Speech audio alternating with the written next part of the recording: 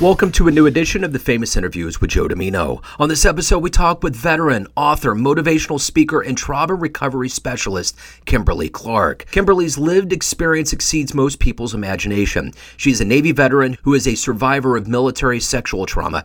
After being medically discharged and diagnosed with PTSD, Kimberly struggled with severe drug addiction and alcoholism for the next 10 years. After finding recovery, Kimberly went on to become a peer support specialist, published her book, Stuck Between Pleasure and Pleasing God, and is the Louisiana state leader of a national nonprofit organization raising awareness of veteran suicide. She's got a lot of great gumption, lots of stories. Enjoy this interview. Hi, Kimberly. Yay. Hey. All right. What's up? Hey. Look, I was trying to figure out which link to use. Yeah. I had to go back through the few emails that, I had to send. But yeah, I'm here. So we made it. We connected. Yeah. Nice to meet you. Where are you coming out of? Louisiana. Yeah. Okay, where at in Louisiana? North Louisiana. It's a small town called Castor. We're about close to Shreveport. Okay. Yeah. I went to Baton Rouge at one point back in the 90s. I could not figure out the accent. It was the weirdest thing I'd ever heard in my life. It was like Creole, French, Southern. I just couldn't figure it out. I was like, how did you do this? Right. But that's probably what New Yorkers say when they hear someone from Kansas City, which is where I'm from. Yeah. So, it's strange how all of these dialects kind of work and come together. Right. Yeah. Absolutely. Well, it's great to meet you. Thank you for taking a minute out today. And I want to begin our conversation with what we lived through for the last 3.5 years with the pandemic. How did you get through it, and how did it change you? Well, with the pandemic, honestly, like in 2020 I'd been sober from drug addiction and alcoholism for maybe about 18 months when the pandemic hit. And there were no more meetings. AA meetings or anything like that. There were no gatherings. There was no nothing. And I promise you, the only thing that was open was liquor stores. And I relapsed. And, I went through going to like a few different rehabs, going to jail, just going through some mental blocks. I felt like I couldn't stop using it. I wanted to. Yeah. I didn't even like the high. The high wasn't even like a high. It was like just paranoia, just psychosis, just straight psychosis. And I was stuck. And so the end of 2020, I got in touch with some family members and told them, hey, look, the VA can't get me into another rehab for another 30 days, but I need to come home. I need to do something. So that's what I did. And so I went to a program called Heroes in Opelousas, Louisiana, where we did the steps of AA, but we did it like back to back. Yeah. And also there I was introduced to EMDR therapy. And I'd been out the military for 13 years and never was introduced to EMDR therapy. Wow. And I'm a military sexual trauma survivor. And when I tell you, after like the first couple of sessions, like I found some contentment. Like I knew that I went through this trauma, but it wasn't like I wasn't reliving it anymore. Yeah. It wasn't like just full pain anymore. Yeah. And we just kept doing those EMDR sessions, and like, wow, it made the difference. Yeah. Doing those sessions, me studying, for spiritual purposes, and also being physically active, taking care of those three things is what really, really helped. So let's get to the essence of what you do for a living. I'm going to put you in front of a bunch of third graders. One of the kids looks up and says, hey, what do you do for a living? How do you answer that child? Right. So I do a few different things. Okay. First, I am a certified peer support specialist for the Louisiana Department of Health, which basically means I use all of the trauma, the drug addiction, the mental health, to go help other people who's currently struggling with those things. Yeah. I use my story to help other people. I'm also a professional speaker. I speak to young people to empower them to overcome challenges and adversity, and also to avoid substance use. I use that same story to help our young people, right? I also volunteer for Mission 22, which is a national nonprofit organization in which we raise awareness for the 22 veterans that commit suicide each day. Yeah. And so yeah, that's the things that I do literally every day. Yeah. Yeah.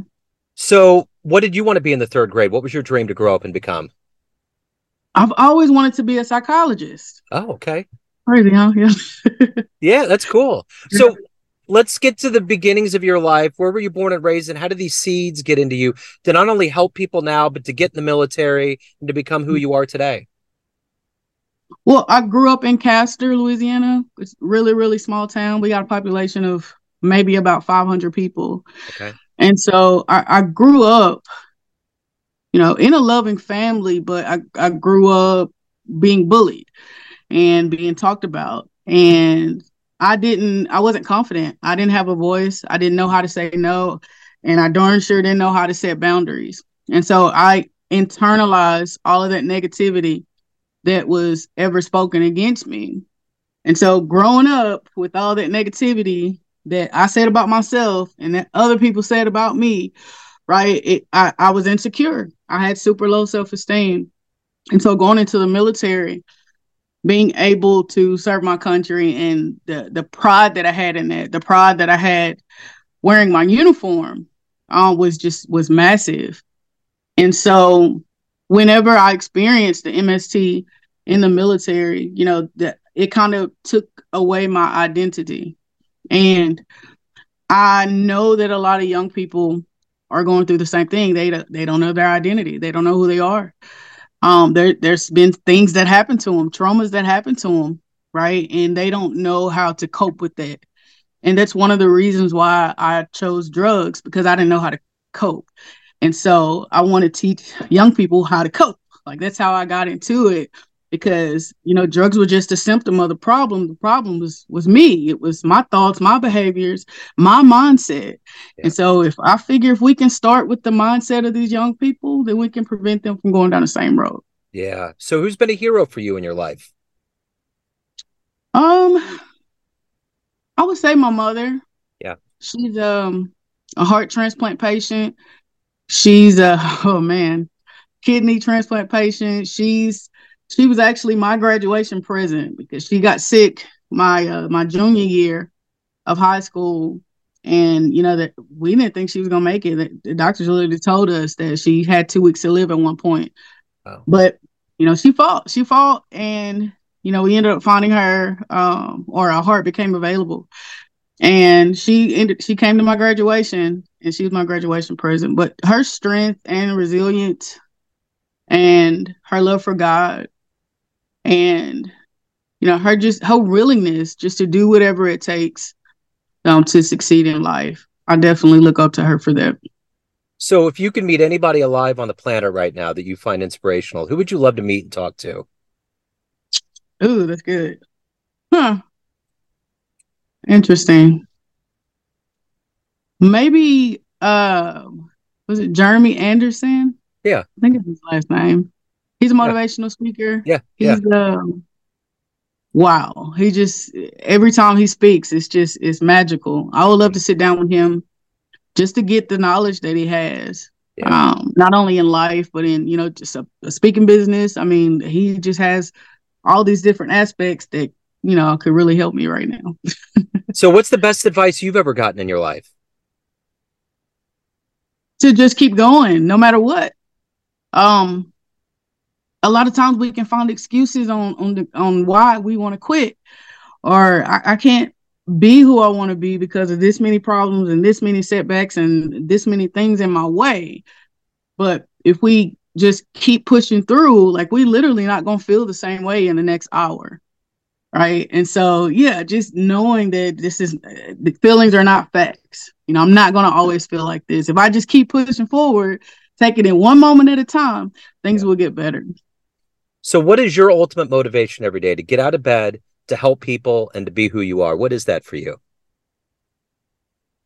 It's knowing that me being who I am authentically and me sharing all the things that went on with me, all the things I've had to overcome is going to help somebody else, because they're suffering right now. There's somebody somewhere is suffering right now because they haven't heard that specific part of my story on how I overcame whatever it is they're going through. That's the way that I look at it.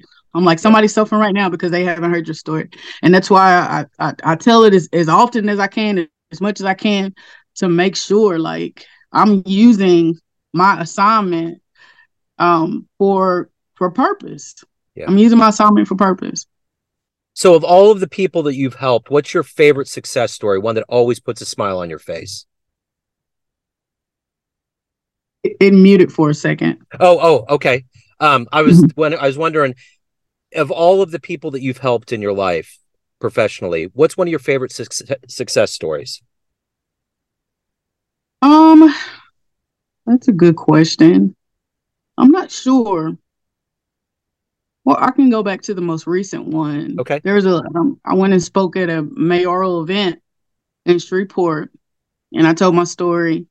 I kind of gave, 7 principles of overcoming challenges and building resilience. And there was a young lady who came to me after the speech. She was like, "Hey, I'm a Navy veteran too. And I went through some of the same things you went through." And it feels it's such a relief that you talk about it, because I haven't heard anybody talk about MST or how they overcame it or anything. That was the first time she had ever heard somebody openly, publicly talk about MST. Yeah. And it gave her hope, because she had been struggling with it, but like don't really talk about it, don't do anything about it, just kind of suppress it. And so just knowing that I could be that light for her in that moment was pretty awesome. Yeah. So everyone out there has a perception of you, family, friends, clients, those that you speak to, but ultimately you run the show. What's your perception of you? Who do you think you are? I think I am an overcomer. Yeah. I think that I'm ambitious. I think that I'm resilient. And I think I'm made for greatness. So I saw you with the guitar. Are you a singer-songwriter? Not at all. I did a program called Guitars for Veterans. Yeah. And we just went through like 8 weeks of learning how to play the guitar. And yeah, I couldn't play anything for it. Okay. I didn't know if that might have been a side gig or whatnot. So what do you like the best about living in Louisiana? Definitely the food. It's kind of a blessing and a curse. Yeah, I've been learning a lot more like about food and like all the negative things that we're putting in our bodies. And so like since I've gotten sober, January 3rd, 2021, like I've gained so much weight. And so I've been trying to learn about how to change my lifestyle or whatever. But the food is so doggone tempting down here. I know. It's like, man, it's so tempting. It's so good. Yeah. It's so rich. So, yeah. Yeah, we got a place here called Jazz Louisiana Kitchen. And if we want to go in and get the gumbo and all the good stuff, that's where we run as Kansas Cityans. So yeah. It's good eating. Hey, Kimberly, if anyone wants to reach out to you, learn more about you, anything about your world, hire you, where do they go? They can go to KimberlyClarkSpeaks.com and literally everything there. I love it. Kimberly, we went back and forth for a long time, but we finally made it. We found the right link. We did it. It's all good. Thank you so much for your story. I appreciate it. And best of luck as we move forward. Thank you so much. Thank you for the opportunity. Thanks for tuning in to another famous interview with Joe Dimino, where we cover the world of art, literature, business, spirituality, music, and more from around the globe. Our esteemed theme music was composed and produced by the great E.E. Pointer of Kansas City's River Cow Orchestra. If you want to hear more interviews, visit the Famous Interviews with Joe Dimino channel on YouTube. You can also find us on Spotify and Apple Podcasts. Thanks again for listening, and until next time.